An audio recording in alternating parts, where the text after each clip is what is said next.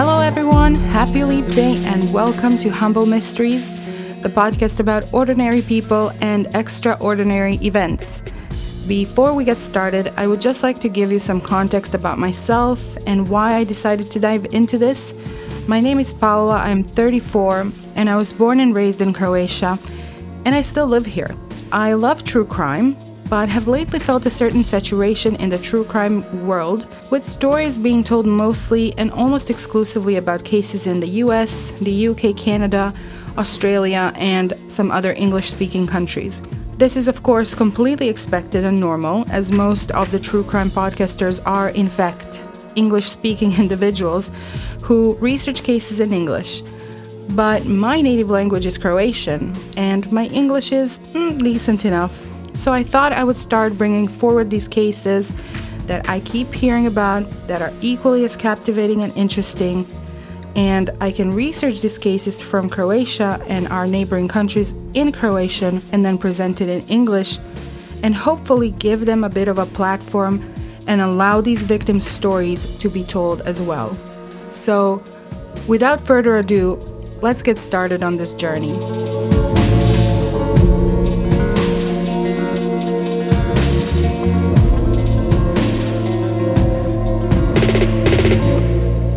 Guys, it is just my luck to get a cold as I'm starting a new podcast.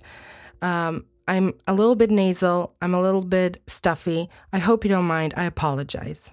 When I was still thinking about starting this podcast, my big wish and one of my big goals was to bring forward a lot of cases, especially criminal cases, that originated in Croatia, where I'm from, and also some neighboring countries. Croatia is a small country. At just around 4 million residents, the crime statistics are pretty encouraging.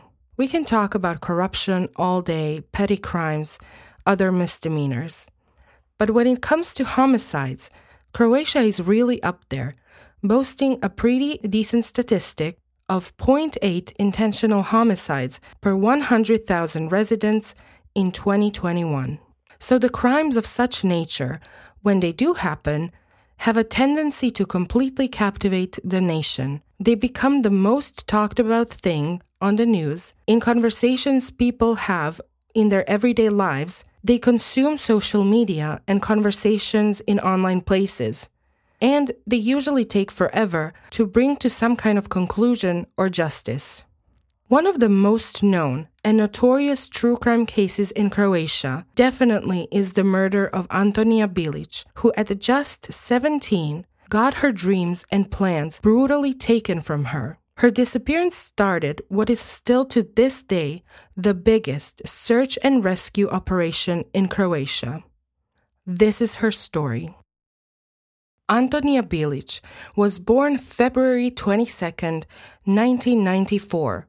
Her family lived in a small village called Kričke. It is a tiny village of barely 300 people located in the unforgiving landscape of Dalmatian hinterland next to the river Čikola. During the Croatian War of Independence from 1991 to 1995, Kričke was under Serbian occupation, so the family had to move. In 1991, they moved to the refugee camp in Makarska. Then, in 1993, they were moved to the coastal town of Baška Voda, close to Makarska, and it is in Makarska where Antonia was eventually born in 1994. Antonia's parents, Milka and Mile, have 3 older children as well, 2 daughters and a son.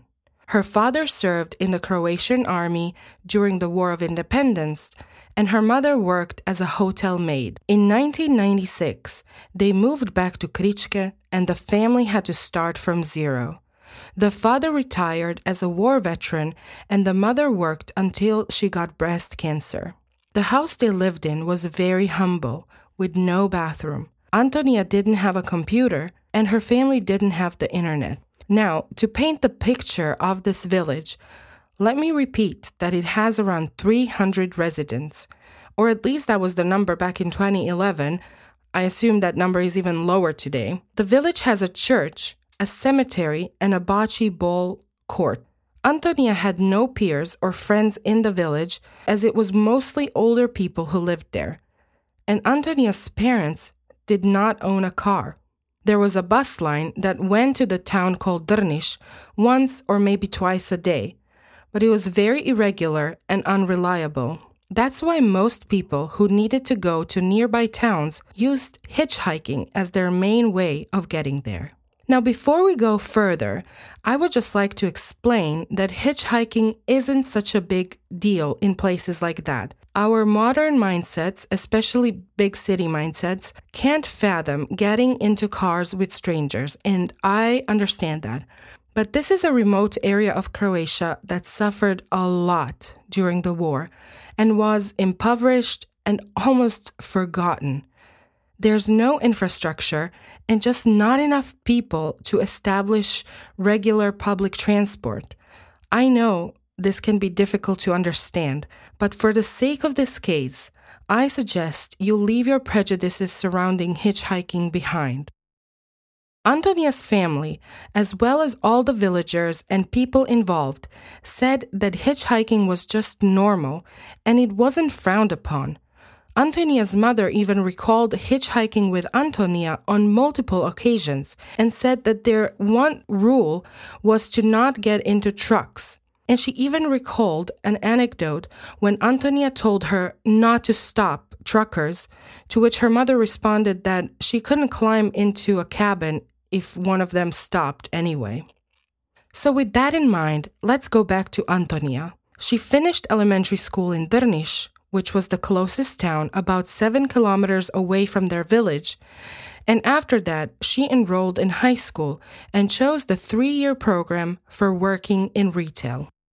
Now, Croatian high schools are either vocational schools where the focus is on the subjects, helping you learn a trade, and their job is to prepare you for the job market during those 3 or 4-year programs. And there are also schools called gymnasiums, which are high schools primarily focused on preparing students for further education, colleges, universities, and so on. The program Antonia was finishing was specifically for retail work, and as part of the program, she had mandatory practical work or apprenticeship in a retail store. Antonia was a good student. She was said to be a decent student with an average record, and her behavior was exemplary. Her head teacher remembers her quite fondly. She was a very regular student with barely any absences, except when she would accompany her mother for medical checkups in Šibenik. Antonia and her classmates had their prom earlier that year in May, and she wore a beautiful red dress and had her hair all done up, looking very grown up and beautiful. She loved R&B and Croatian pop music, and she kept a diary. Her friends said she also loved singing and was a good singer, and her teachers and classmates encouraged her to sing at a singing competition or a talent show. She would smoke on occasion, but didn't really go out that much. She also didn't go to sleepovers with her friends, as that was just not something her group of friends did together. From all we know, Antonia was just a normal teenage girl with plans for the future. She had plans to finish additional educational courses in the city of Split, and she was probably planning her life just like everyone else. Her 2 older sisters lived in the coastal town of Zadar, and I'm sure it was Antonia's wish as well to move out of Kričke and find her future somewhere else, which is why this case is so tragic. Because before Antonia could do any of that, before she could even graduate high school, she was gone. On June 7th, 2011, between 8 and 9 in the morning, an unnamed young woman was hitchhiking for a ride in a small town called Muć. A truck stopped, and the driver offered her a ride. She was confused because he was clearly going in the opposite direction. She said, "No, I'm going in a different direction." The driver then offered to turn his vehicle around and take her to wherever she was going. Again, she said no, and the driver drove away. She didn't know it then, but that probably saved her life. As he's driving away, she gets a good look at his face. He is pale, dark-haired with deep-set eyes, and one of his top teeth is missing. This would be the first physical description of a suspect in the case we're about to discuss. That same morning, the Bilić family had breakfast together. Antonia and her mother then rode with a neighbor to the town of Drniš. Antonia was supposed to go to the retail store where she was finishing her apprenticeship, and her mother was going to Šibenik with the neighbor. It is likely that after Antonia was done, she came back to the usual hitchhiking spot right next to the bridge over the Čikola River. At the crossroads there, one road led to Split, and the first village on that road was hers, Kričke. At 9:50 that morning, Frane Bilić, a neighbor of the Bilić family, was riding in his car, driving from Drniš to Kričke. Driving in front of him in the opposite direction is a truck. Right after crossing the bridge over Čikola, the truck abruptly brakes and starts making a U-turn on that narrow two-way road.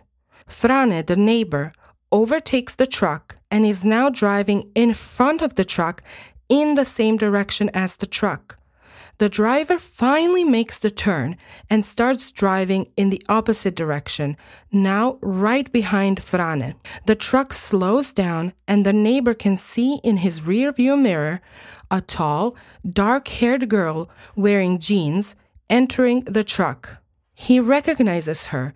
It is his neighbor, Antonia, or Tonka as he called her. He saw the driver but didn't memorize the license plate. He also mixed up the colors of the truck when giving his testimony, which will become important later in this case. Had he made it to the bridge just 20 seconds earlier, he would have happily, like many times before, given a ride to Antonia right to her doorstep. It also appeared that the driver learned from his mistake earlier that morning, and this time he didn't offer the girl to turn around. He just went and did it, and then stopped and offered her to come in. Right across the street from the bridge, there is a cafe. 2 eyewitnesses in the cafe saw the truck driver's weird U-turn maneuver and a girl entering the truck. At this point, we have 4 eyewitnesses who have seen the truck, and 3 of them were also the last ones to see Antonia alive. After that, no one has seen her exit the truck. No one has seen her come home that day. No one has ever seen her again. It was afternoon when Antonia's mother finally made it back home. When she didn't find Antonia there, she asked her husband if she had come back home. He said that no, he didn't see her.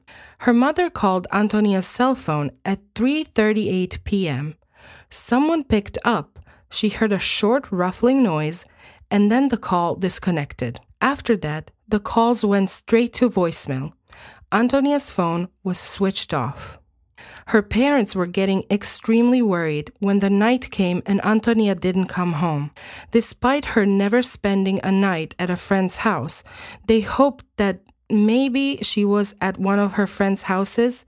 The next day, she was supposed to hand in her graduation paper, so maybe she stayed with a friend who owns a computer to finish it. The next morning, her mother couldn't wait anymore, so she went to Antonia's school, hoping that she would find her there or learn that Antonia came in to hand in that paper. But no one had seen her or heard from her, and it is then that her mother finally decided to call the police. The police immediately started the search for the missing Antonia. Very publicly, her older sisters Anna and Katarina decided to advocate for Antonia. They basically became the family PR. Wasting no time, they started a Facebook group in which they asked for information about their missing sister. The group reached 30,000 members in just a few days.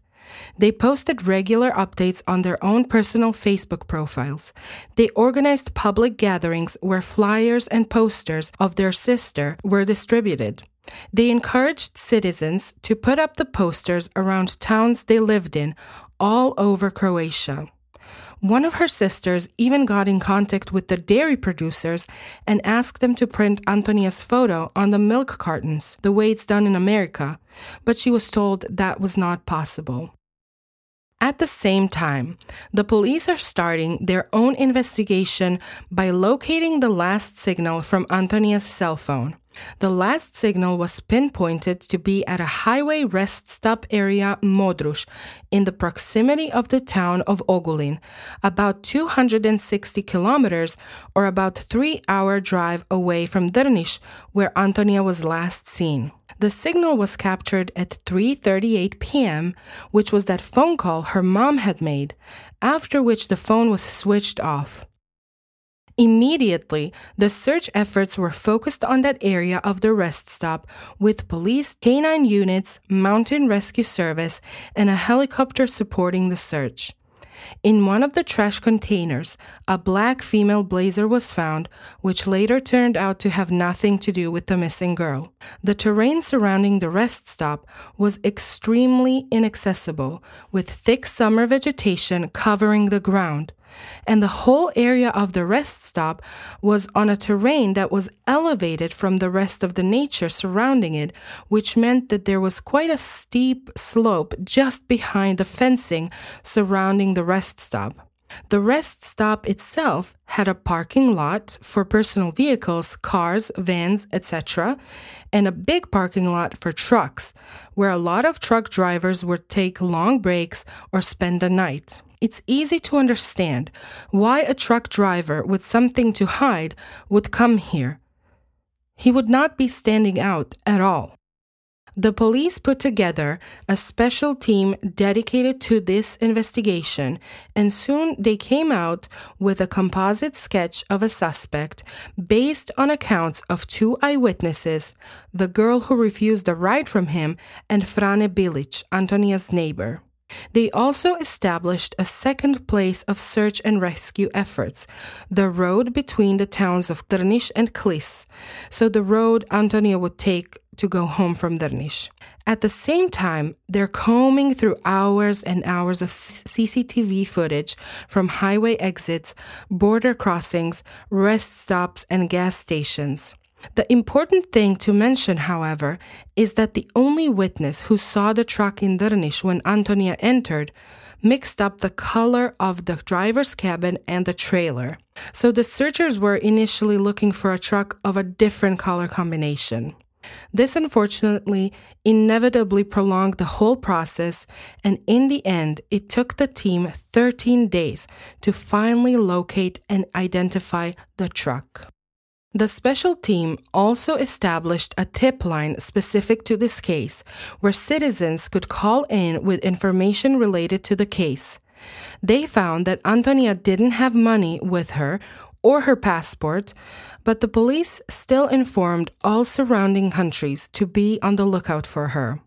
While all of this was going on, so we have 2 areas of search efforts, police looking through CCTV footage and going through tips, they finally managed to find the truck that was thought to be the one Antonia entered.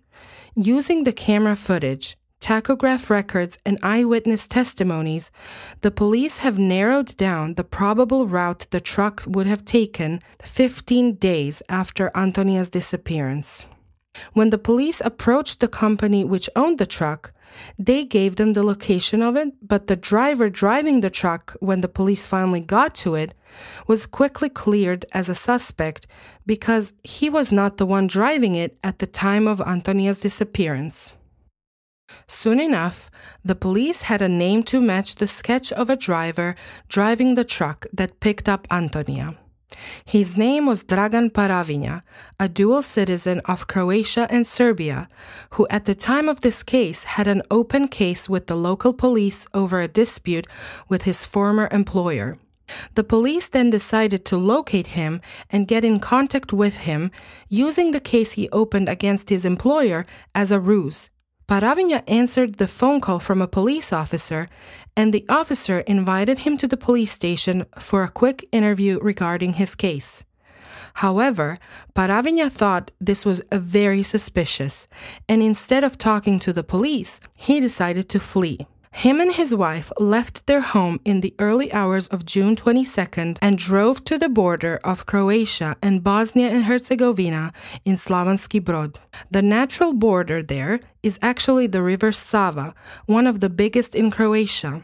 So his wife parked the car, he got out, swam over to the other side of the river while his wife crossed the border in the car, and then they met up on the other side in a different country. From there, they went to a small village called Donji Srđevići to stay with Paravinja's aunt and uncle. Dragan Paravinja was born on December 10th, 1969, in a Serbian town named Zemun, to his parents Ružica and Obrad. He held dual citizenship, Serbian and Croatian, and lived in Croatia in a place named Obrovac. At the time of Antonia's disappearance, he was married and had 2 sons. His sons were living in Nova Pazova, Serbia, with Dragan's parents. In Serbia, in 2003, Dragan Paravinja was convicted on charges of rape and attempted rape and sentenced to 4 years and 5 months in prison. He never served this sentence, however, because after he was released from custody to await the start of his sentence, he escaped to Slovenia, where he lived without interruptions until 2007. In 2007, he applied for asylum, claiming that the charges in Serbia were made up and that he was being set up. Slovenia, however, made a decision to extradite him, but before they could do it, Paravinja fled to Croatia and started a new life there, knowing that as a citizen of Croatia, it was very unlikely he would ever be extradited to Serbia. Croatia was a good place for him to be because he had another warrant out for his arrest, this one in Bosnia and Herzegovina, also on suspicion of rape. This caused a big rift in the family, and the majority of his cousins and relatives wanted nothing to do with him. As they should. But the bigger issue here is the fact that his passports were never taken away from him after he was ordered to await the beginning of his prison sentence. Another huge issue is that he was actually arrested twice due to the outstanding warrant made by Serbia. He was arrested once in Germany and once in Slovenia. Both times he was returned to Croatia, not to Serbia, even though the warrant was issued by Serbia. So he continued to live in Croatia, protected like the delicate little flower he was, and we can only guess if and how many times he reoffended during those years. On June 29, 2010, a document was signed in Belgrade between Croatia and Serbia. It focused on extradition of criminals between the two countries. But even with that in place, Paravinja still managed to completely fly under the radar and remained protected in Croatia. Not only that, he was, as we know, raising complaints against his employers with the Croatian police. So let's go back to the police and the truck. Once the police had the truck, the forensic examination could finally begin. At this point, the police had the information that 2 days after Antonia's disappearance, Paravinja spent 3 hours meticulously cleaning the cabin of his truck. However, even despite that, 2 droplets of blood mixed with saliva and a few strands of long black hair were found in the truck. It was later confirmed that both the blood and the hair strands were a match for Antonia's DNA. Apart from that, nothing of significance was found in the truck. The second damning piece of evidence was the comparison between Paravinja's tachograph records on June 7th and the fact that the route recorded by the tachograph matched his phone's and Antonia's phone's pings. So it was basically discovered that their phones traveled together, pinging at the same time around that same rest stop area where Antonia's phone pinged for the last time. So now let's go back to the days after Paravinja's grand escape from Croatia. As we know, he was at the time hiding in the small village named Donji Srđevići. The morning after Paravinja arrived, his uncle noticed a police car parking in front of their house. He stepped outside to greet them as he knew some of the local police officers, but was immediately informed that the purpose of their visit was to talk to Dragan, his nephew. Paravinja's uncle had nothing to hide, so he allowed the police to enter his home and talk to Dragan. However, Dragan noticed the police car too, and while his uncle was talking to them at the gate, he slipped out of the house through the back door and ran off into the woods. So the police entered the house and pretty soon realized that Paravinja was not there. However, his aunt was going through the bathroom, and in it she found a letter from Paravinja. In the letter, he is talking to his aunt and is asking her for her forgiveness for committing suicide in her home. He also wrote that he has been on the run since 1996 because he has knowledge about war crimes committed during the Homeland War, and he is being set up. In the letter, he reassures his aunt that he never told anyone about what he knew about the war crimes. He briefly writes about his sons and his wife and requests that they bury him anywhere but Nova Pazova. So, from all of that, it would appear that he planned to take his own life in his uncle's house. But his story about having knowledge about war crimes just didn't make any sense. So the police instead focused their search on the surrounding area. Paravinja at the same time was making his way to the Motaica mountain, seeking refuge in the many caverns and thick vegetation of the mountainside. There, he found an abandoned house that used to belong to his distant relative and decided to break in and hide out in it. No one really knows how long he was in the house, but on June 26th, a woman whose family still owned this house came around to check if everything was okay. To her horror, when she opened the door of the living room, she found Paravinja sitting there on the floor, crying and repeating, "I'm innocent, I didn't do it." She recognized him as her relative and urged him to turn himself in if he's not guilty, as he was saying. Thankfully, she managed to get out of the house and she ran straight home where she informed her husband of what she saw. He called the police and they had the house surrounded within minutes. Paravinja wanted to flee yet again, but once he saw that he was surrounded, he gave up and surrendered without resisting. So now the police had him in custody. It was expected that he would be transferred to Croatia to answer for his crimes. However, our upstanding citizen Paravinja had an outstanding warrant out for his arrest in Bosnia and Herzegovina as well. And can you guess the charges? That's right, rape. So the extradition to Croatia got postponed while he stood trial in Sarajevo for a crime he eventually got sentenced to 2.5 years in prison.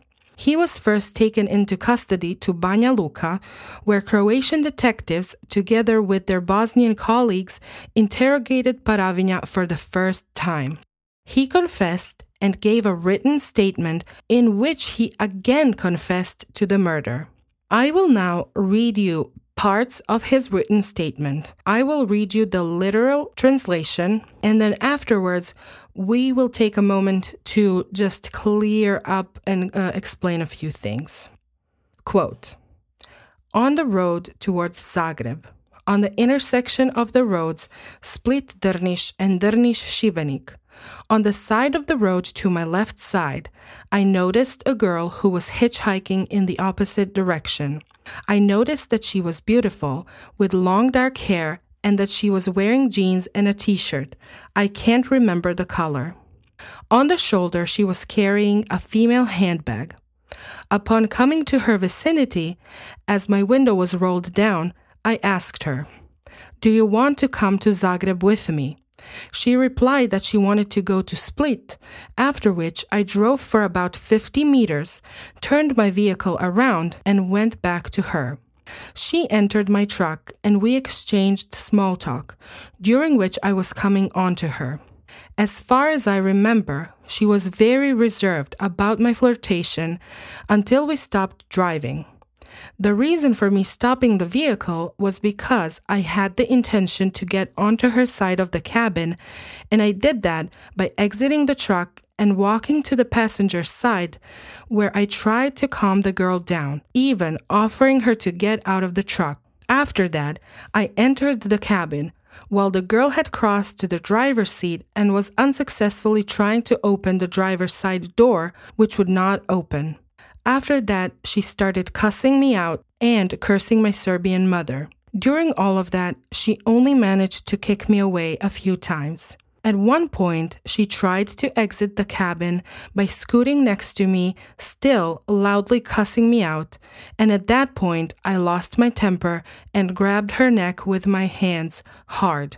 I can't remember how long I held her, but after that, she no longer resisted and she just relaxed. After that, since I was beside myself, I cannot remember if I had to start the truck or if the engine was on the entire time. I continued moving towards Solin. Then I turned my truck around and started driving in the direction of Zagreb. The girl was in between seats of the truck cabin. During the drive, I made a stop to move the girl to the bed behind the driver's seat, and I continued my drive from Drniš to Kistanje. On that route, I stopped my truck at one of the 3 bridges over the Krka River. I entered the truck on the passenger side, took the girl out, and carried her to the railing of the bridge.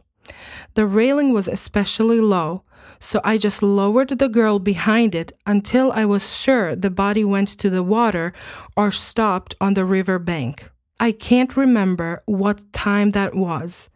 After that, I continued my ride. At one of the rest stops, the name of which I do not recall, I stopped my truck and disposed of the girl's handbag into one of the dumpsters.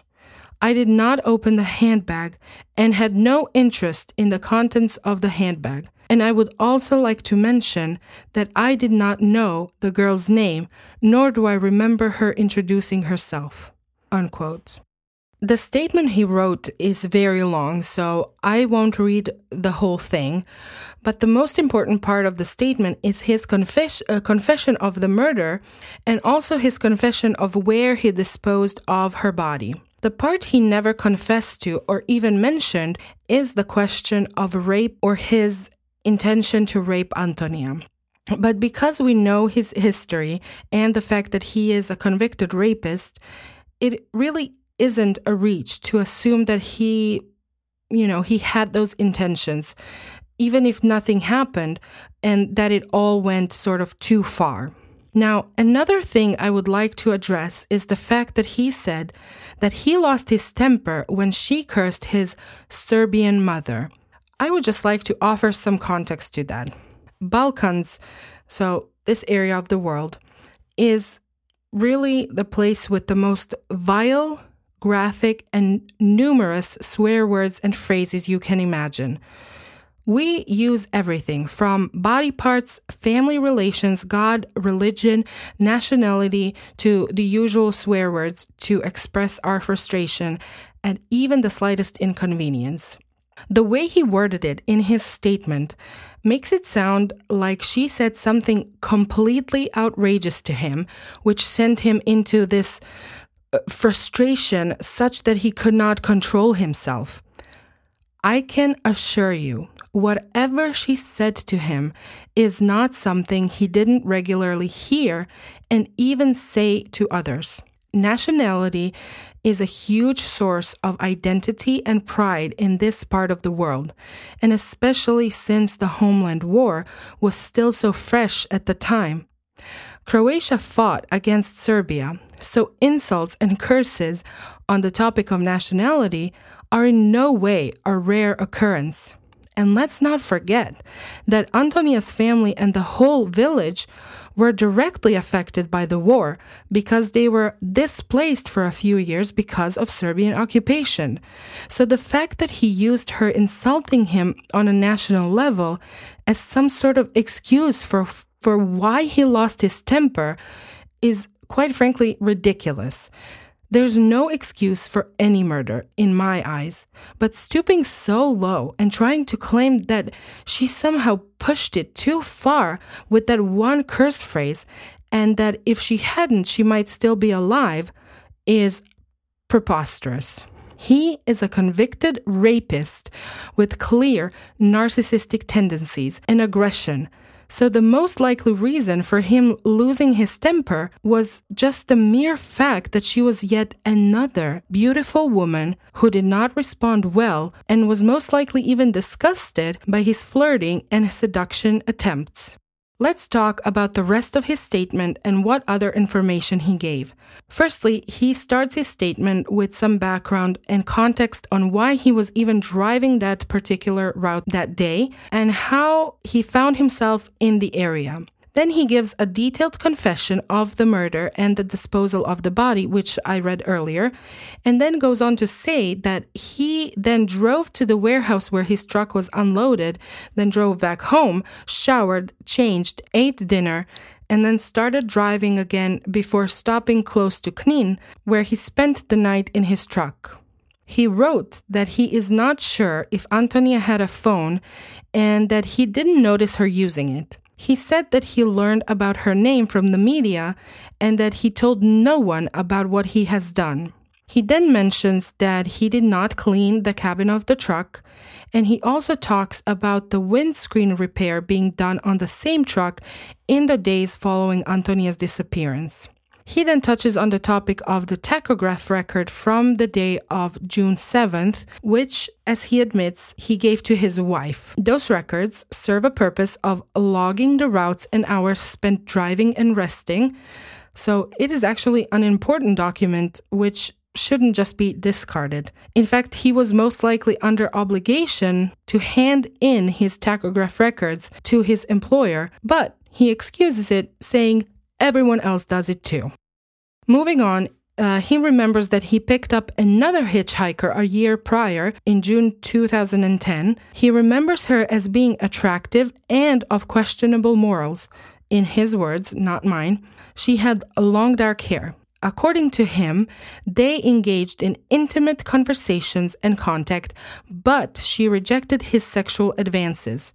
Towards the end of his statement, he touches on the topic of him fleeing the country by admitting he was alarmed by the phone call he received from the police officer. He claims he drove to Slavonski Brod, to the border crossing, bought a neoprene suit and some flippers, swam across the river Sava, then met his wife on the other side of the border.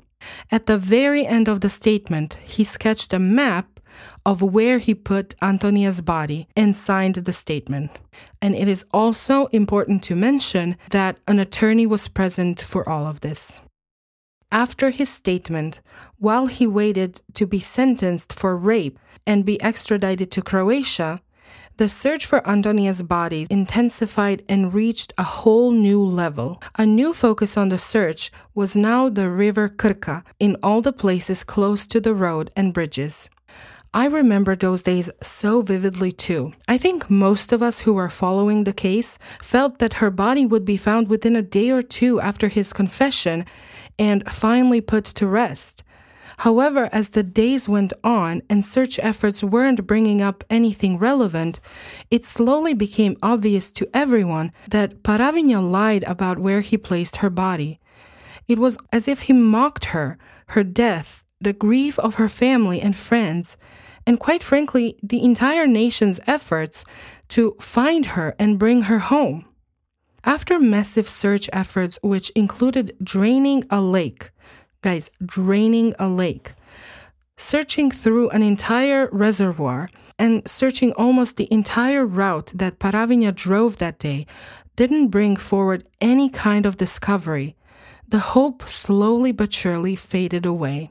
On July 22nd, Paravinja was transferred to Croatia and began his last and final act of mockery with the victim, her family, and the public.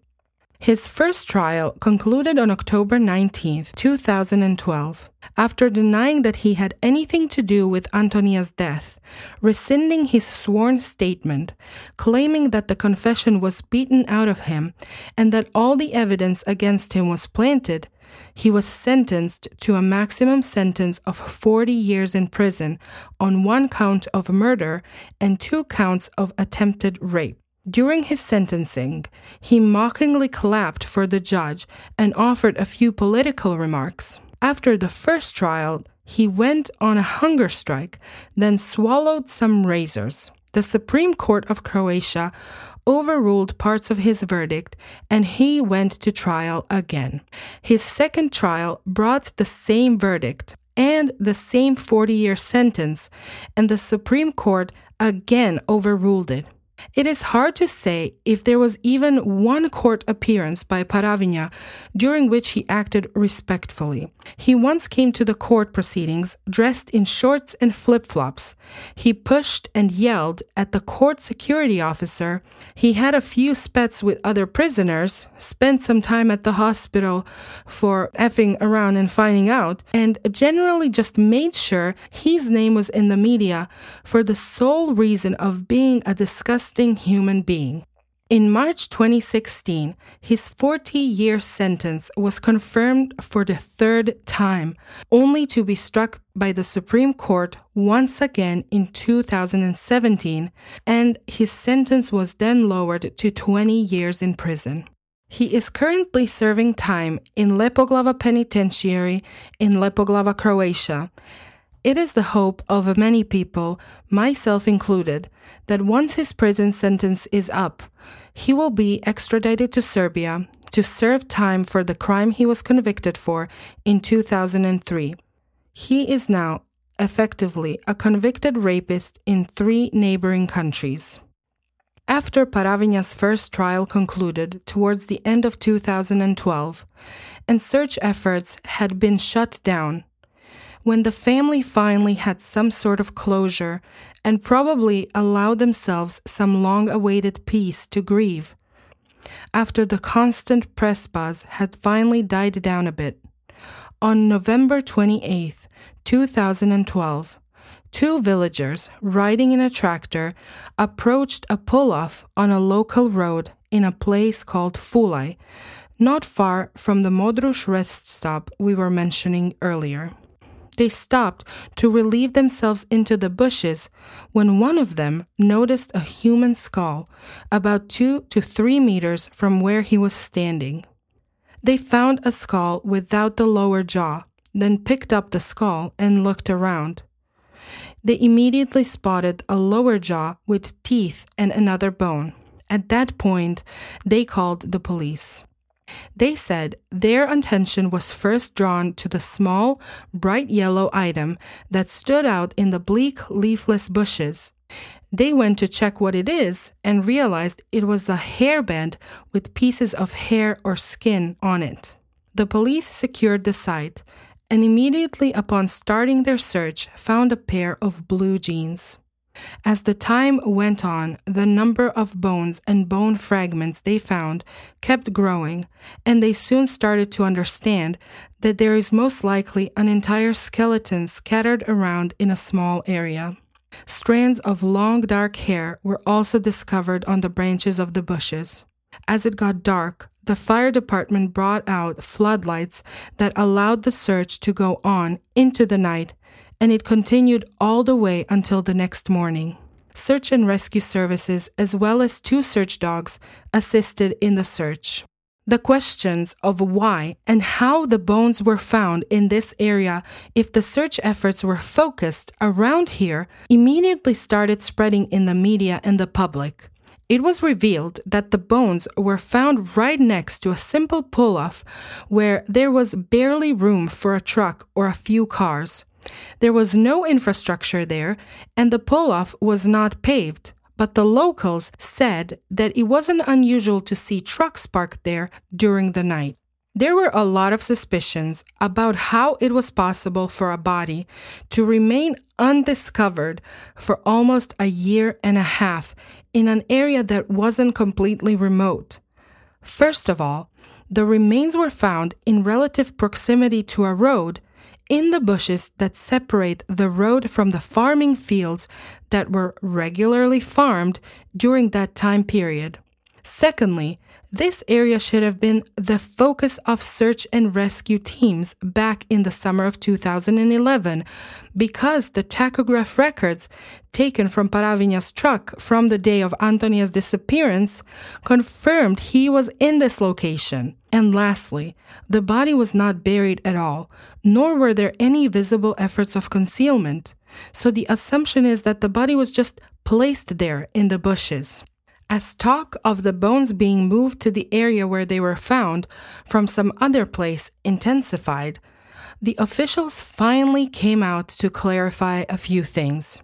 It was confirmed that the road in question has been the focus of the search, with teams searching the area on the side of the road.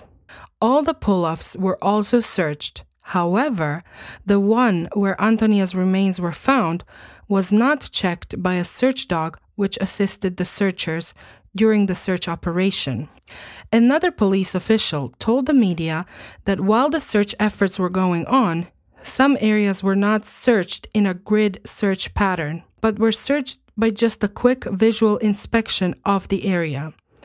Another thing to consider was the fact that the area was also a trash dumping spot for truckers and that there was a lot of waste there, especially in the summer months. On top of that, Antonia disappeared in the summer when the vegetation looked a lot different. The summer heat also made the entire trash dump area smell bad, so the usual smell of a decomposing body would be somewhat masked by the waste, or the sheer sight of trash could be the explanation for the bad odor. And lastly, the way the bones were scattered pointed to some animal activity as well, which could have also concealed some more prominent body parts for a longer amount of time. In a few days, the DNA results confirmed that the remains were indeed those of Antonia Bilić. Her remains were then handed over to the family, and on December 5th, 2012, Antonia was finally laid to rest, surrounded by her loved ones.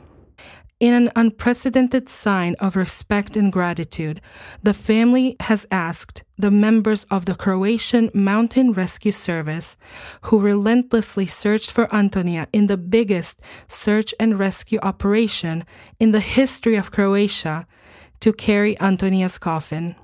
They also asked the public to send donations to the Croatian Mountain Rescue Service in lieu of flowers. It has been over a decade since Antonia's disappearance, and even though her family did get some closure, the sad reality is that nothing can ever truly replace Antonia. Antonia's family is one of those families that has been through so much and came out of it whole, intact, and seemingly stronger than before. And then in the most brutal and cruel turn of fate, they lost the baby of the family at the brink of her adulthood. As someone who consumes true crime content regularly, I have to admit that I have become slightly desensitized to the tragedy that comes with losing a life. But this case has really ignited something within me. We have a young girl who was just about to start her life, who was about one step away from the beginning of her adult life, from experiencing the beauty of adult friendships, from falling in love, maybe marrying and experiencing the joy of starting a family. We don't even know what kind of life was taken from her. Maybe she would have become a singer, maybe a mother. Maybe she would have worked for the good of her community. Maybe she would have stayed home and taken care of her parents as they aged. With any life that has been lost, we just can't know what kind of future was taken away from them. But what made this case exceptionally sad for me was the hubris and utter cruelty of Antonia's murderer. He has found a way to insert himself into every aspect of this case. He fled, he hid, he left a farewell note and wanted us to feel sad for him for contemplating suicide. He inserted himself even into the painful memory of the Homeland War by claiming that all of this was happening to him because he had some sort of knowledge of the war crimes committed. Guys, he wasn't even a part of that war. He got caught. He had an opportunity to make sure Antonia was found and her family got some closure, but instead he sent the search and rescue services into an impossible mission to look for Antonia in a place he knew they wouldn't find her. He wasted precious resources that could have potentially been used to aid in some other search operation. And when all of it was said and done, in the face of all the evidence, 3 trials that all concluded with him being found guilty, he said, "No, it was a setup." He has repeatedly mocked Antonia's memory, her family, and the public. He has shown absolutely no remorse and no respect or concern for anyone but himself. My hope is that Antonia's memory lives on and that the lessons we learned stay with us forever.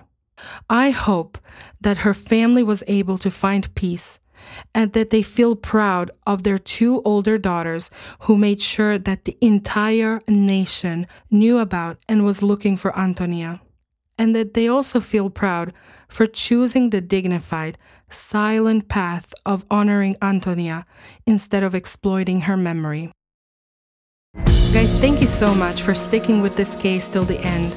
I hope you come back for another episode next week.